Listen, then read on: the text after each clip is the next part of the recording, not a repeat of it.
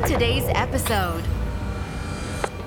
Now that we have the internet and you can just go to Wikipedia, Yep. that by authority, it says, oh, you went to Wikipedia. Who cares?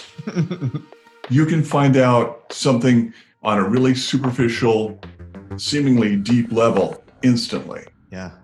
So right now I'm finding the things that really have authority, where you really get authority, is a different kind of emotional authority, where you're able to kind of state something, an emotional truth that people are aware of, but nobody has ever stated it overtly. Nobody's ever found a way of putting it forward. And so that when you do so, you are providing this enormous relief for all of these readers. Interesting. They're saying, oh, you read my mind. Welcome to the Modern Author Podcast. Your host, Eric Custer. Fight Club. It's probably one of the most iconic pop culture references maybe on the planet. And what's amazing about it is that were it not for some lucky things, some happy accidents, and quite honestly, a community, it may not have happened. In this episode, we're going to dive into a conversation with one of my writing heroes and probably one of the people who's created one of the more iconic works of all time, Chuck Palahniuk. Chuck is the author of Fight Club, amongst other things. And in this conversation, we go deep into really the psyche of the writer, what it's like, what it takes, how to do things that in many senses are challenging and are hard on it. I found that I took a lot from this conversation, specifically thinking about the process of being a writer. And I think what I really loved about it more than anything is that Chuck really tells all of us as authors, and particularly as modern authors, to embrace that inner weirdo, find other people like you, and really never to write alone. It really does sort of push you to think deeper about it, to understand that no writing journey is unique. And we get a little weird on this conversation, so enjoy it, have fun. Chuck Palahniuk, everyone, on today's Modern Author. I started out wanting to be a fake Stephen King. So it was about reading a bunch of popular fiction, trying to figure out how Clan of the Cave Bears worked, even though I didn't care for it. It was a model for successful fiction. So reading a lot of successful fiction at the time and then trying to replicate it. And doing so really badly, and doing so in isolation, and in realizing that I was going to waste my youth in this kind of pointless isolation. And joining writing workshops gave me the socialization I wanted, and it gave me some guidance for the first time. Because I didn't study writing in college, I studied journalism, and no creative writing whatsoever. So at least once a week I got a party. I got workshop, and workshop was ultimately a party. Yeah. And I got feedback on my work. And at every workshop, there was a senior writer, someone who was published, who could give me some good advice and eventually hook me up with an agent. But it felt like it was taking years and years. But in retrospect, I started writing when I was 28. And I wrote Fight Club when I was 33, 34. So it was really only about 5 or 6 years of that really slogging away. Do you still feel like you're slogging, or do you feel like now is the process for you has changed over that early writer? Or now is what has changed as a writer? Oh, in terms of the field, everything has changed. It is insanely different how it was. Friends that I studied with years ago, every once in a while, they'll bring me a story that I brought to workshop in 1990 or 1991. And at the time, Writer's Digest was telling us that when you write a short story and you submit it anywhere, in the header, you put your name, you put the copyright, and you put all of your tax information. You put your social security number and your address, because that's what the magazine would need eventually to pay you. So we were all sending out everything that is now so closely held. It was insane. I was making submissions, hundreds of submissions to magazines, everything in Writer's Digest, and putting my social security number on everything. And now that's the smallest aspect of the industry that's changed. It used to be that the first thing you did was you wanted to get into paper magazines. Mm-hmm. And if you had an editor that liked you at a publishing house, he or she would cobble together a bunch of editors who would like your stuff in magazines. Mm-hmm. And they would send you all these introductions to Esquire, to GQ, to Playboy, to everybody who did fiction, Mademoiselle. And you would start to court these editors, and you would start to send them small pieces, and you would start to look for what they were looking for. And so that was such a wonderful way to get into the market, to build a readership. But now there's just really almost nowhere to send to. And so for this group of authors, I think one of the things that was interesting, obviously you talk about Fight Club becoming this global phenomenon, this cultural massive behemoth, but it didn't start out that way. You could talk a little bit about the origins of that book and how it took a little while to get momentum to become what it was. What was the origins of the story and how it grew? And the story was just something I wrote in a single afternoon at work. I wanted to write a short story that used a nonfiction device that would allow me to jump around temporally. Mm-hmm. That I could create a scene in one paragraph, and then I could use this device to jump to a different that might have been speculative or might have been expository, or it might have been in the past or the future. But I wanted a device that would allow me to jump around and signal to the reader that I was jumping around. I'm about to leave this and start the next thing. And you could compare it to the newsreel reporters in Citizen Kane. Mm-hmm. That every time we come back to the newsreel reporters, they, speaking to their editor, always set up where they're about to go next. Mm-hmm. I'm going to Atlantic City. I'm going to talk to the former Mrs. Kane, Susan Alexander. She runs a nightclub. And so they're expositorily telling the audience where we're about to jump to. And then we jump there and we get Susan Alexander Kane's story. Mm-hmm. And for a short story, I thought, I'll just create 7 or 8 rules, just 7 or 8 rules. And then every time I cut back to the rules, it will signal the reader that I'm cutting to something else. Mm-hmm. Because in a lot of ways, when I write, especially short fiction or really physical, punchy scenes, I model it after writing lyrics. And lyrics have all these different devices for signal transition, whether it's the bridge, whether it's the chorus. And I wanted to create similar devices so that I could jump temporally within fiction without having to write in those very wordy transitions. Mm-hmm. Many days and nights went by before she'd heard from Mr. What's his name? Nevertheless, she persevered. Just the wordiness of that always bored me. Right. I wanted to be able to cut fiction the way that people cut film. Mm-hmm. And so I wrote 7, 8 rules. I just arbitrarily made it about a place where you could consensually fight. Mm-hmm. It made such a tight little short story. And I think people were more in love with the structure of the story than, and I think after the fact, they embraced the violence of the story. But I don't think they recognized it, but I think that they really liked the fact that the story read like a song, like they were hearing a song or a ballad. And that was the initial stickiness of it.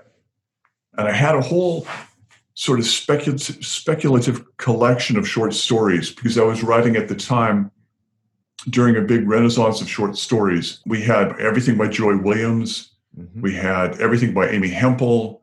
We had Mark Richard's Ice at the Bottom of the World. We had Dennis Johnson's Jesus' Son. We had so many collections of short stories, Tom Jones's Pugilist at Rest, that were all so fantastic. And I wanted to write a fantastic collection of short stories. Mm. And then I started to notice that they all centered around the same themes. And it would take very little to cobble these collections together and then to look for where I would have to write bridging chapters to connect them. And that's ultimately what became Fight Club. If I can expound on an idea I've been thinking about a lot lately. Yeah. I've been asking people especially when they see a movie, because most people are aware that their movies more than their books. Do you remember the entire movie linearly from beginning to end? What do you remember about the movie? And everyone says, no, I have favorite scenes. Right. And when I go back to the movie, I will fast forward through all the parts I hate. Mm-hmm. There are actually, within the movies I love, there are parts that I hate that just I cannot stand. But I will go back and I will watch this scene and this scene. And that's enough to make it my favorite movie. And I'm trying to get away from writing as linearly as I have been lately. Interesting. I always thought the point to writing was to write full time so that you could write a very linear, fast-paced thing. Mm-hmm. But now I'm finding that the things that I really love are books like The Joy Luck Club, where it's basically a whole bunch of beautiful short stories stuck together with a very tentative sort of line. Your mother gave up these children, and at the end, you're going to meet these children. Right. And everything in between is just these glorious short stories. And that's like you're writing like TikTok, a book for TikTok, like this sort of, but it's an interesting thing like this. And I would tell you like your point about it. I grew up in the sort of the 90s and I go back and watch like a lot of those movies on YouTube and they have the best clips of it. And you can watch the whole movie in like 10 minutes. And it's a fun little way to do it. And I've noticed I have little kids, they do the same thing. These like sort of chip and the brain fills in the gaps from it for them to get those moments. I think it's cool. And beginning with the Fight Club short story, I really wanted to write a much more condensed version of that without all the filler material. And then the book itself became a very condensed version of a whole bunch of short stories in the same way that I really treasure books in which I remember very specific stories. Joy Luck Club always jumps out. But most of my favorite books are either collections of short stories or they are longer novels in which there are very distinct scenes that you remember as a story in and of themselves. And especially when you're working full-time and trying to write, you need some sense of satisfaction and completion on a regular basis. And if you can write a short story that also functions as a chapter, you don't have to carry that algebraic equation in your head all the time, which is so exhausting. And it used to be that you could sell those to magazines. And when eventually you brought the manuscript to a publisher, you could say, and 6 chapters have been published in big magazines. Yeah. That's cool. That's interesting. That's one of the things that we try to do in this community is we tell people to write in these chunks, like scenes and stories is the raw materials, and then build it together into it. And oftentimes I think it's interesting hearing you say that our brains don't want to go linearly. We want to go to what we're most excited about. And oftentimes that like trusting of, if you don't want to write this thing after 6 weeks of having on your list there, probably means something that you might not want to have it or include it, which is an interesting framework around it. And also, the little chunks allow you to experiment stylistically. Interesting. You don't have to sustain a stylistic voice experiment that might not work. You can make it work in 6 or 8 pages, and then you'll know whether it's going to work over 300 pages. Right. There's a tragic story along these lines. There was the famous Marquis short story collection, Ice at the Bottom of the World. And there was one short story called Fish Boy. And Fish Boy was written very intentionally with all of these soft S's, V's, F sounds. So it would always sound like slippery, watery sounds, always like steam escaping, hissing sounds. And it was an amazing short story because it was so poetic and so phonetic. And so Mark Richard decided he was going to expand it and make a Fish Boy novel. And the publishing world went crazy. There's going to be a Fish Boy novel. This is going to be the greatest novel of all time. This is going to be so amazing. But then when Mark wrote it out as 200-300 pages, it became so tedious. That device just killed people. And the novel just disappeared. Yeah.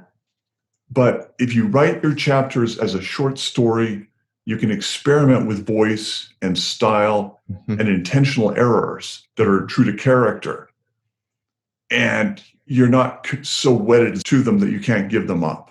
It's interesting. So as preparing for this, I was reading a little bit about, you wrote a quote that I'm going to read. I thought was interesting. You said, "I write to research what interests me." And you talked about that a little bit of like characters and things like that. What is that process for you of developing, writing through your research process? How does that play out for you when you're doing it?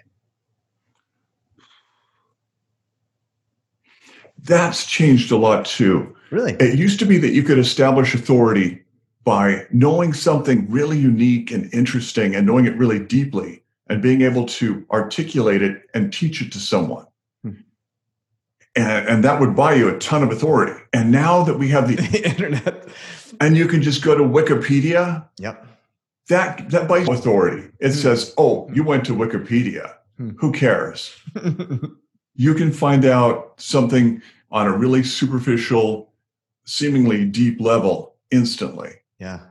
So right now I'm finding the things that really have authority, where you really get authority, is a different kind of emotional authority, where you're able to kind of state something, an emotional truth that people are aware of, but nobody has ever stated it overtly. Nobody's ever found a way of putting it forward. And so that when you do so, you are providing this enormous relief for all of these readers. Interesting. They're saying, oh, you read my mind. Oh, yes. I've always thought that. And then they will trust you.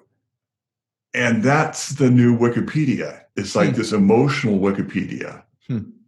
And that comes from having to be with people and listen to them at parties or bars or workshops where people tell their secrets, right? And where people recognize themselves in each other's secrets. Because then you can see when someone tells an anecdote, you can see that look of relief and amazement on everyone else's face as they think, I thought it was just me. And then they have a version of it. I don't want to go into too long, but I've got a good anecdote that illustrates that. Earlier this year, when my workshop was still meeting in person, we were talking about a magazine store, a used magazine store that was closing down. And someone in the workshop said, I wonder if people won't be able to sell their old Playboys anymore. I wonder if we're going to see more of the big box of porn in the woods happen. And somebody said, what is that? And he said, everyone has a story about being a child and finding a big box of porn in a natural setting. And in the workshop, there were 20, 30 people ranging in age from 18 to 70. And everyone leaned forward with such amazement because they had all had that experience and no one had ever talked about it.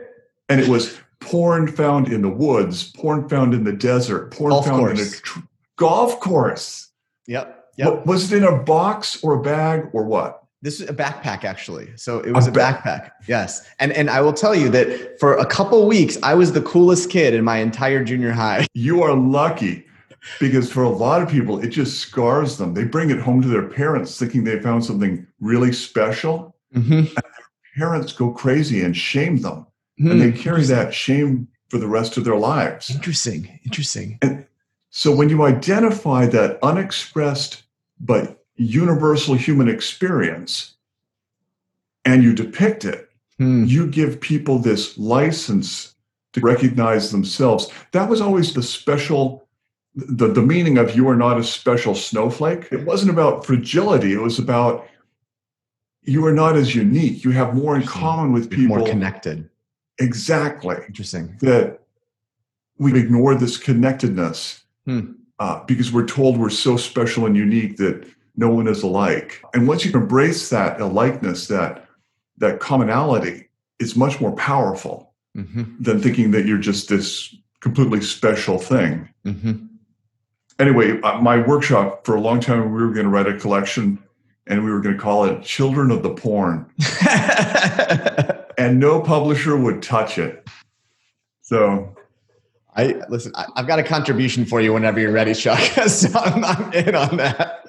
That's amazing. You've been writing for a long time, and you are very so giving to the writing community a little bit. One of the things that I thought was so interesting is you've talked a little bit about how you need to get confidence to get your work out there, and you need to be willing to share. A lot of people struggle with this idea of this, no one's going to read it, no one's going to like it, no one's going to care. How do you yourself, now that you've done this for a while, but also you advise other people to move beyond that? No one's going to like this thing, everyone's going to hate it. That's why I hate Zoom.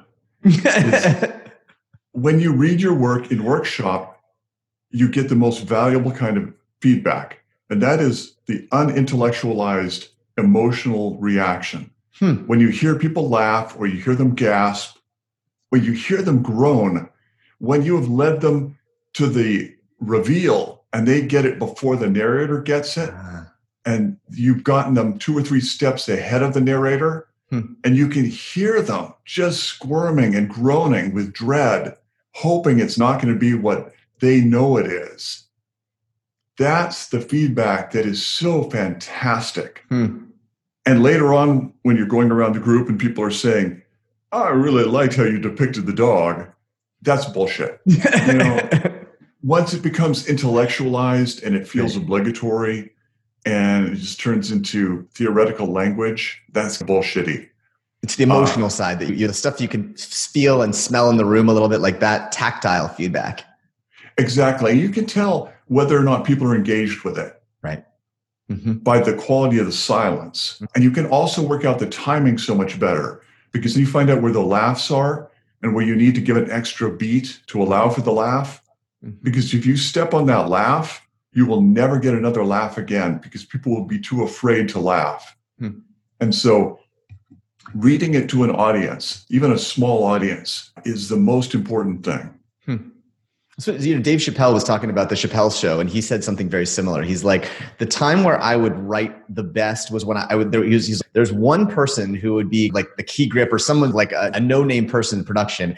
And I would watch that person and I would listen to them, and how they did it, and watch that one. That idea of, if they're confident enough to laugh when all the bosses are around, stuff like that, that you've hit it. And that idea of he spotted the right person. It was an interesting identifying person behind it. It's interesting. A lot of times when I do anything with radio or podcasts where there's a technician behind a glass window and they're cutaway soundproof, I know it's working when through the corner of my eye, I see the technician laughing his head off behind the glass. I think, okay, I'm really hitting it. This is working. That's awesome. That's awesome. So as this group of authors here a little bit, I think one of the things that we got several questions from you, or for you, about the way that you have today started to think of being more raw, more real, more authentic. Your writing style is one where you pull no punches.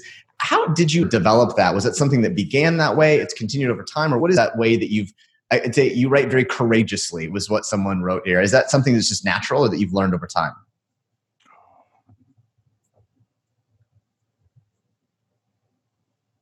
Yeah, I'm sorry about the hesitation. It comes from so many different directions. And one is the fact that so much of my stuff is based on the truth. And people had to be either very brave or very drunk to tell me their story. And beyond that, it snowballs, because then when I read a story in public like Guts, people assume, people assume that since it's first person, it's somehow related to me. And they see me as a thing sacrificing all dignity. You have to really shed all human dignity to read that story to an audience. Yeah. And this is why I feel I feel a great deal of sympathy for female writers, because they're not granted that same opportunity to completely shed their dignity in a public reading, in the way that a man could just completely eviscerate himself and become a thing of absolutely no self-respect. But I don't perceive that female writers are ever allowed that same kind of complete sacrifice of dignity. But when you do it, it gives people the opportunity and the permission to come forward and tell their most intimate stories. Because in a way, you have proved your lack of attachment to dignity, and they can risk looking undignified to tell their own.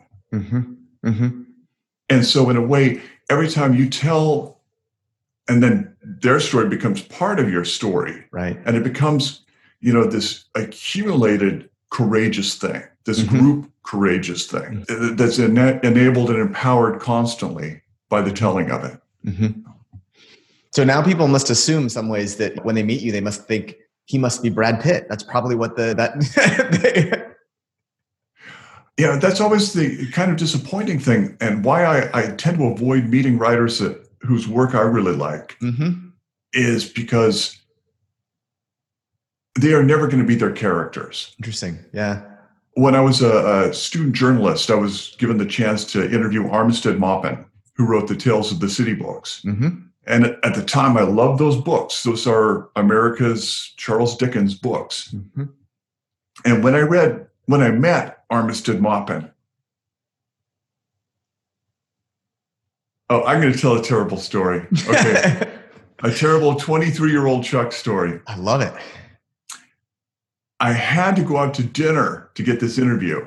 And it was with Maupin and two friends of his. And I had a tape recorder. I was 23 years old, college kid. And I left the tape recorder running on the table and went to use the bathroom, hoping that they would say something in my absence. And when I came back from the bathroom, the tape recorder was turned off. And later, when I rewound it, I played that section. And as soon as I left the table, one of Maupin's friends says, "So are you going to fuck this kid?" And Armistead Maupin says, "I'm sure as hell going to try." I love that tape. That's one of my most treasured things. And no, it was not. No, it was just an interview. Nothing got fucked. But that's one reason why I try not to meet authors. Is it when you meet them, it means the death of their characters. And it means you're never going to meet Tyler Durden. Mm-hmm. And this is all you're going to get. Mm-hmm. And that is such a shock. I remember how disappointing in meeting Armistead Maupin, whose work I love. I'm never going to meet Marianne Singleton. Mm-hmm. I'm never going to meet Michael. It's just too heartbreaking. I just don't like that. Yeah, that's interesting. Was for you when your work became a movie and it somewhat gets out of your hands a little bit, did you feel that you had to let go? Did it change the way you saw the characters? What was that process like when the creative control gets out of your hands a little bit? Yeah. It doesn't matter. It doesn't. Yeah. Because it would not be a book if I hadn't abandoned it for the next thing. Interesting. And so part of the creative process is always to fall in love with the next thing before you send the current thing off.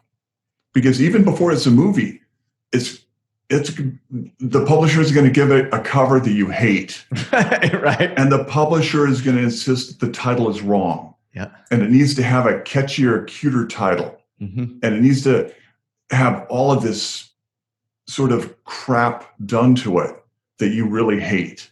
And so by the time it comes back to you as a book, you already hate it a little bit. Right. And then you've got to tour with it. And one thing that's always saved me is years ago, David Sedaris told me, when you go on tour, never read from the current thing. Always read from the next thing. Interesting. Again, it's your chance to road test this, to see if the next idea keeps people spellbound, if they engage with it, if they laugh at it, if they're shocked by it. And it beats the hell out of reading this thing that you've already grown to hate. Yeah. So that by the time it becomes a movie, it's even beyond the hate stage. It's this thing that you barely remember. It's like your ex from a long time ago. So there's not a lot of attachment there. It's really interesting hearing you talk about it, Chuck. I have to, so we've had some interesting people like Tiffany Haddish has come, a couple of comedians have come. You approach this a lot like hearing comedians talk about their work. This idea of the word getting out there. It sounds like in another life you could have been a comedian. Do you think of that way? Do you like look up to comedians? Do you like that art form at all? Because it reminds me a little bit of the way you think about the sharing words. When I started writing, I really loved oral storytelling, but the only place where that still existed in the culture was in stand-up comedy. Right. And the problem with that is that it always had to be funny. Mm-hmm. And one of the most formative things I ever saw was at the dawn of Whoopi Goldberg. Before we even knew who Whoopi Goldberg was, she did some awards show that I saw on cable television. And it was a stand-up routine where she presented herself as the only Black surfer chick in this Southern California beach town. And it was all very funny. And it was about how she really wanted to nail this blonde, blue-eyed surfer guy. And she worked so hard and she finally had sex with him. and then she got pregnant. And she takes that story to the point where she's in a filthy, sandy, toilet overflowing public bathroom on the beach, and she's giving herself a coat hanger abortion. And it's not funny anymore. Yeah. And that whole audience was taken in a matter of minutes from this incredibly funny, ludicrous thing to this scene of horror and degradation. And then at the end, she attempts to morph back into this black surfer chick. And at that point, it's so tragic that people are weeping in the audience. And she has taken us from laughter to horror to complete heartbreak. And I thought, that is what I want to do in a story. Get them laughing. And Tom always said, my best teacher, make them laugh as hard as you can get them laughing. And then as quickly as possible, break their heart. Interesting. And then end it right there.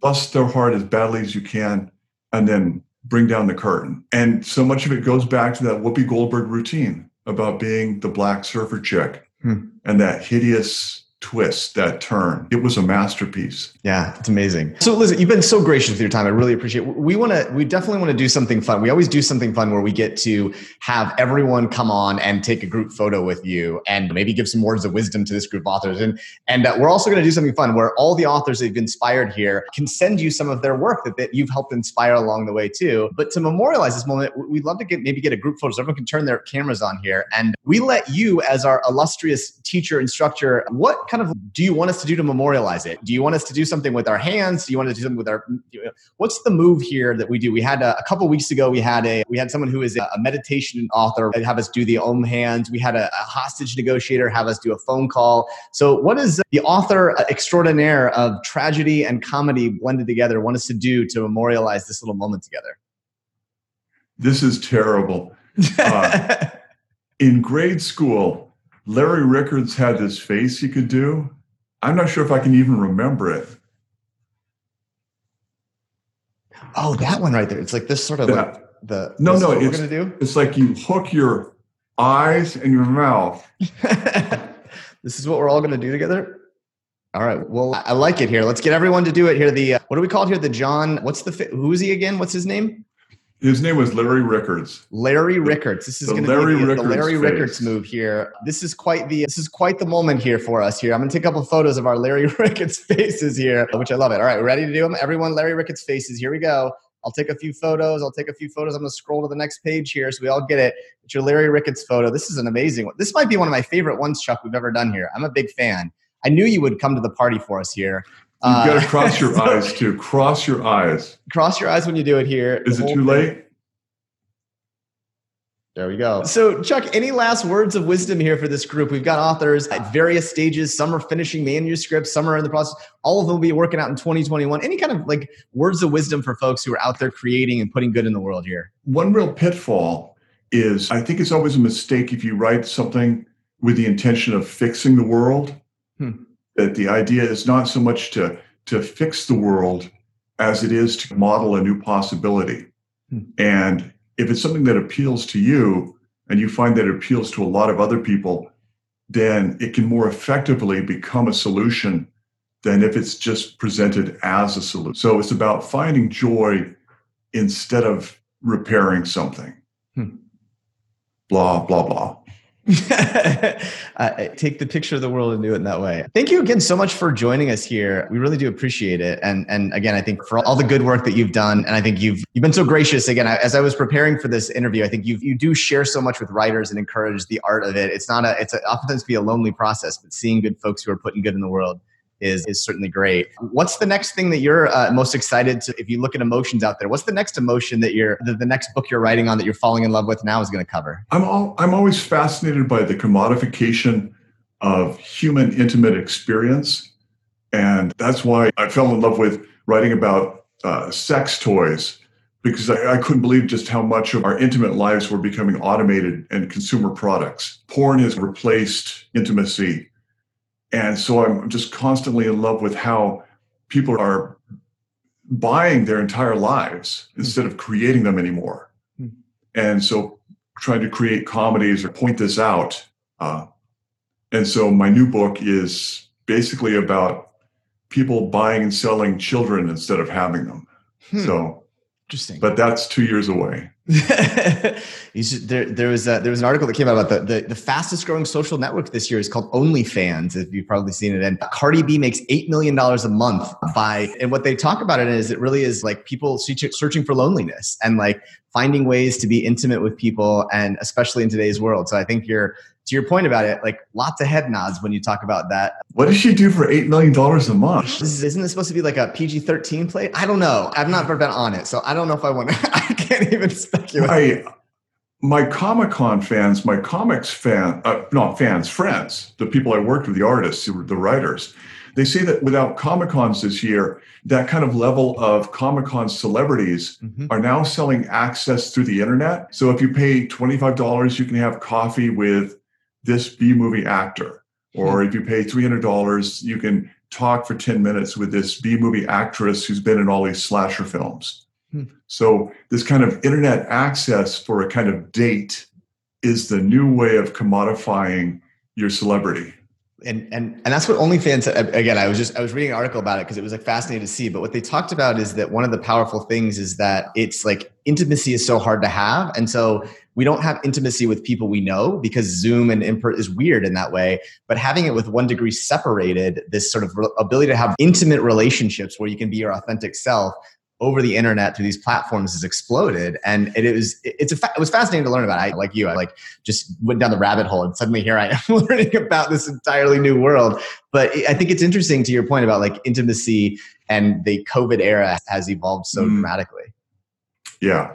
COVID seems like the ultimate manifestation of this lack of intimacy.